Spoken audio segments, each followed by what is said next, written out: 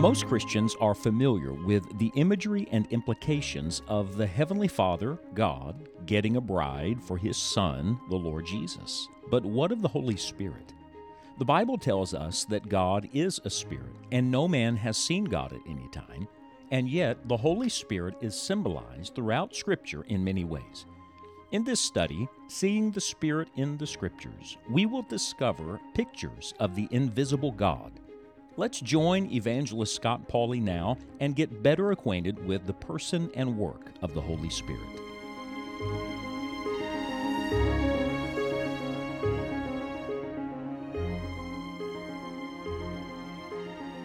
Clouds are amazing things. Recently, I was flying with a friend in a small plane, and he was pointing out to me different types of clouds and cloud formations and what they meant. They're amazing. And even to stand here on the earth and just look up and observe the clouds as they pass by. You know, in Scripture, clouds are very often symbolic. And one of the great symbols of the Spirit is a cloud. I'm going to show you that today from both history and prophecy. We're going to use one of the great Bible study interpretation methods. We're going to compare Scripture with Scripture. So you'll have to have the book of Exodus in one hand and the book of Isaiah in the other hand to see today this beautiful symbol of the Holy Spirit in Scripture. He is God's glory cloud. Now let's begin in Exodus chapter number 13, verse number 21 and 22.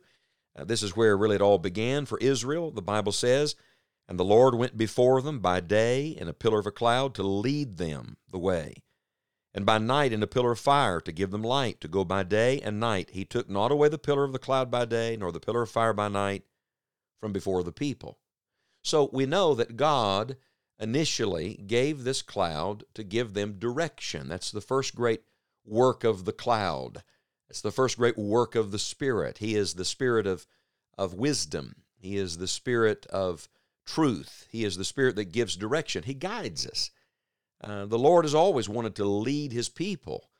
And so in His directing work, He gives light. Light by night, the cloud by day. So whether it was light outside or dark outside, regardless of the circumstances, God was leading them.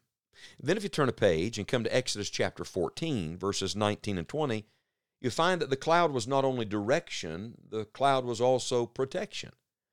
So as surely as He gives light, He also separates His people. He guides and He guards.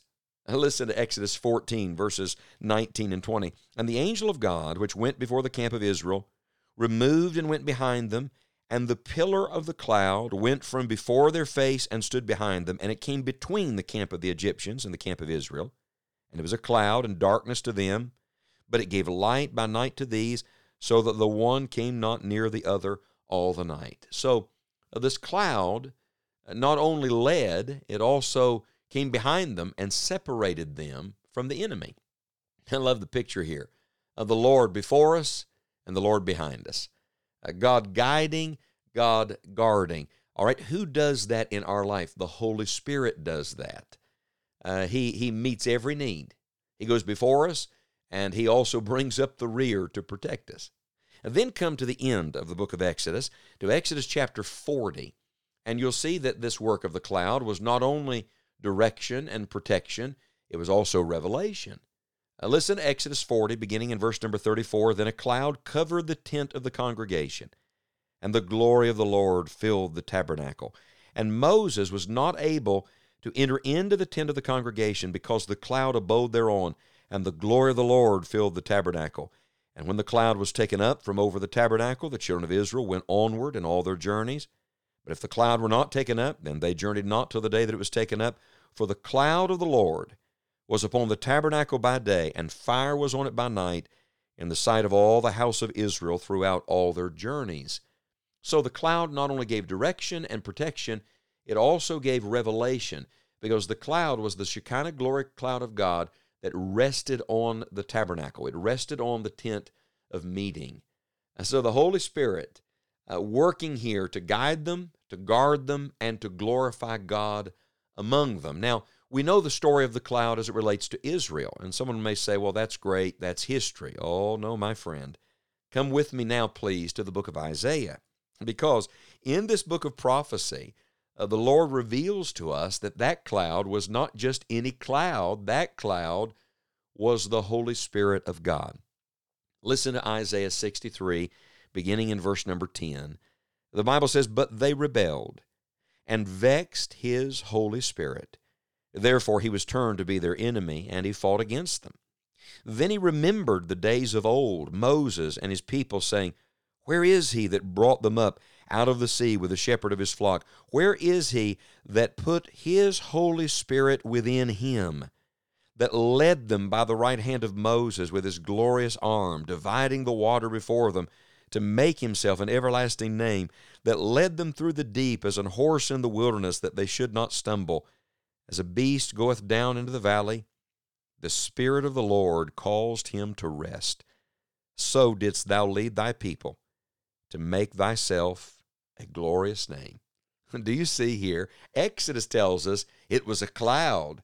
But remember, that cloud was a mystery to the children of Israel. Where did it come from? How did it get here? What is it made of? Isaiah answers that question with a progressive revelation of the Word of God. That cloud was simply the visible representation of the work of the Holy Spirit of God among them. The Holy Spirit of God was with his people. This totally does away with the idea that the Holy Spirit didn't come about until the New Testament. Friend, the Spirit of God is the everlasting Spirit. He is the eternal Spirit. And I would say to you that what the Holy Spirit of God was doing for his people in the book of Exodus is what the Holy Spirit of God wants to do for his people today.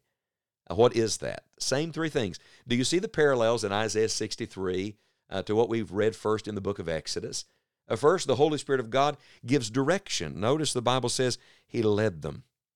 The Holy Spirit of God wants to lead you today. Stop trying to chart your own course. Stop trying to make your own way. The Lord's not looking for planners. The Lord's looking for followers. Be a good follower today. Say to the Holy Spirit, lead on. Spirit of God, show me the right way. Show me God's way.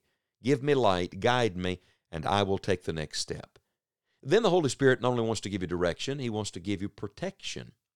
He wants to guard your life, to keep you from the wicked one, to keep you from the world system, to keep you from your own foolishness, your own way. Let the Holy Spirit of God keep you near to the Lord today, walking in the presence of Almighty God. We don't first separate ourselves. He does his separating work in us. We can't make ourselves holy. The Holy Spirit of God begins to form God's holiness in us as we cooperate with him. And then the Holy Spirit of God not only wants to give you direction and protection today, he wants to give you divine revelation. And what does that mean? It means he wants you to see God, to enjoy the Lord's presence. In the words of Isaiah 63, to rest in the Lord, to fellowship with him. The Holy Spirit of God is given not just so you will know, not just so you will do, not just so you will go. The Holy Spirit of God is given so you can be with the Lord and recognize that the Lord is with you. The Holy Spirit of God is God's glory cloud, and as surely as it rested on that temporary dwelling place, that tabernacle in the Old Testament, and now the Lord has made us his temple, has tabernacled with us, and the Holy Spirit of God rest upon his children. Let the Holy Spirit give you guidance, guard you today, glorify God in you. Let God's glory cloud define your life. Yield yourself to the work of the Holy Spirit.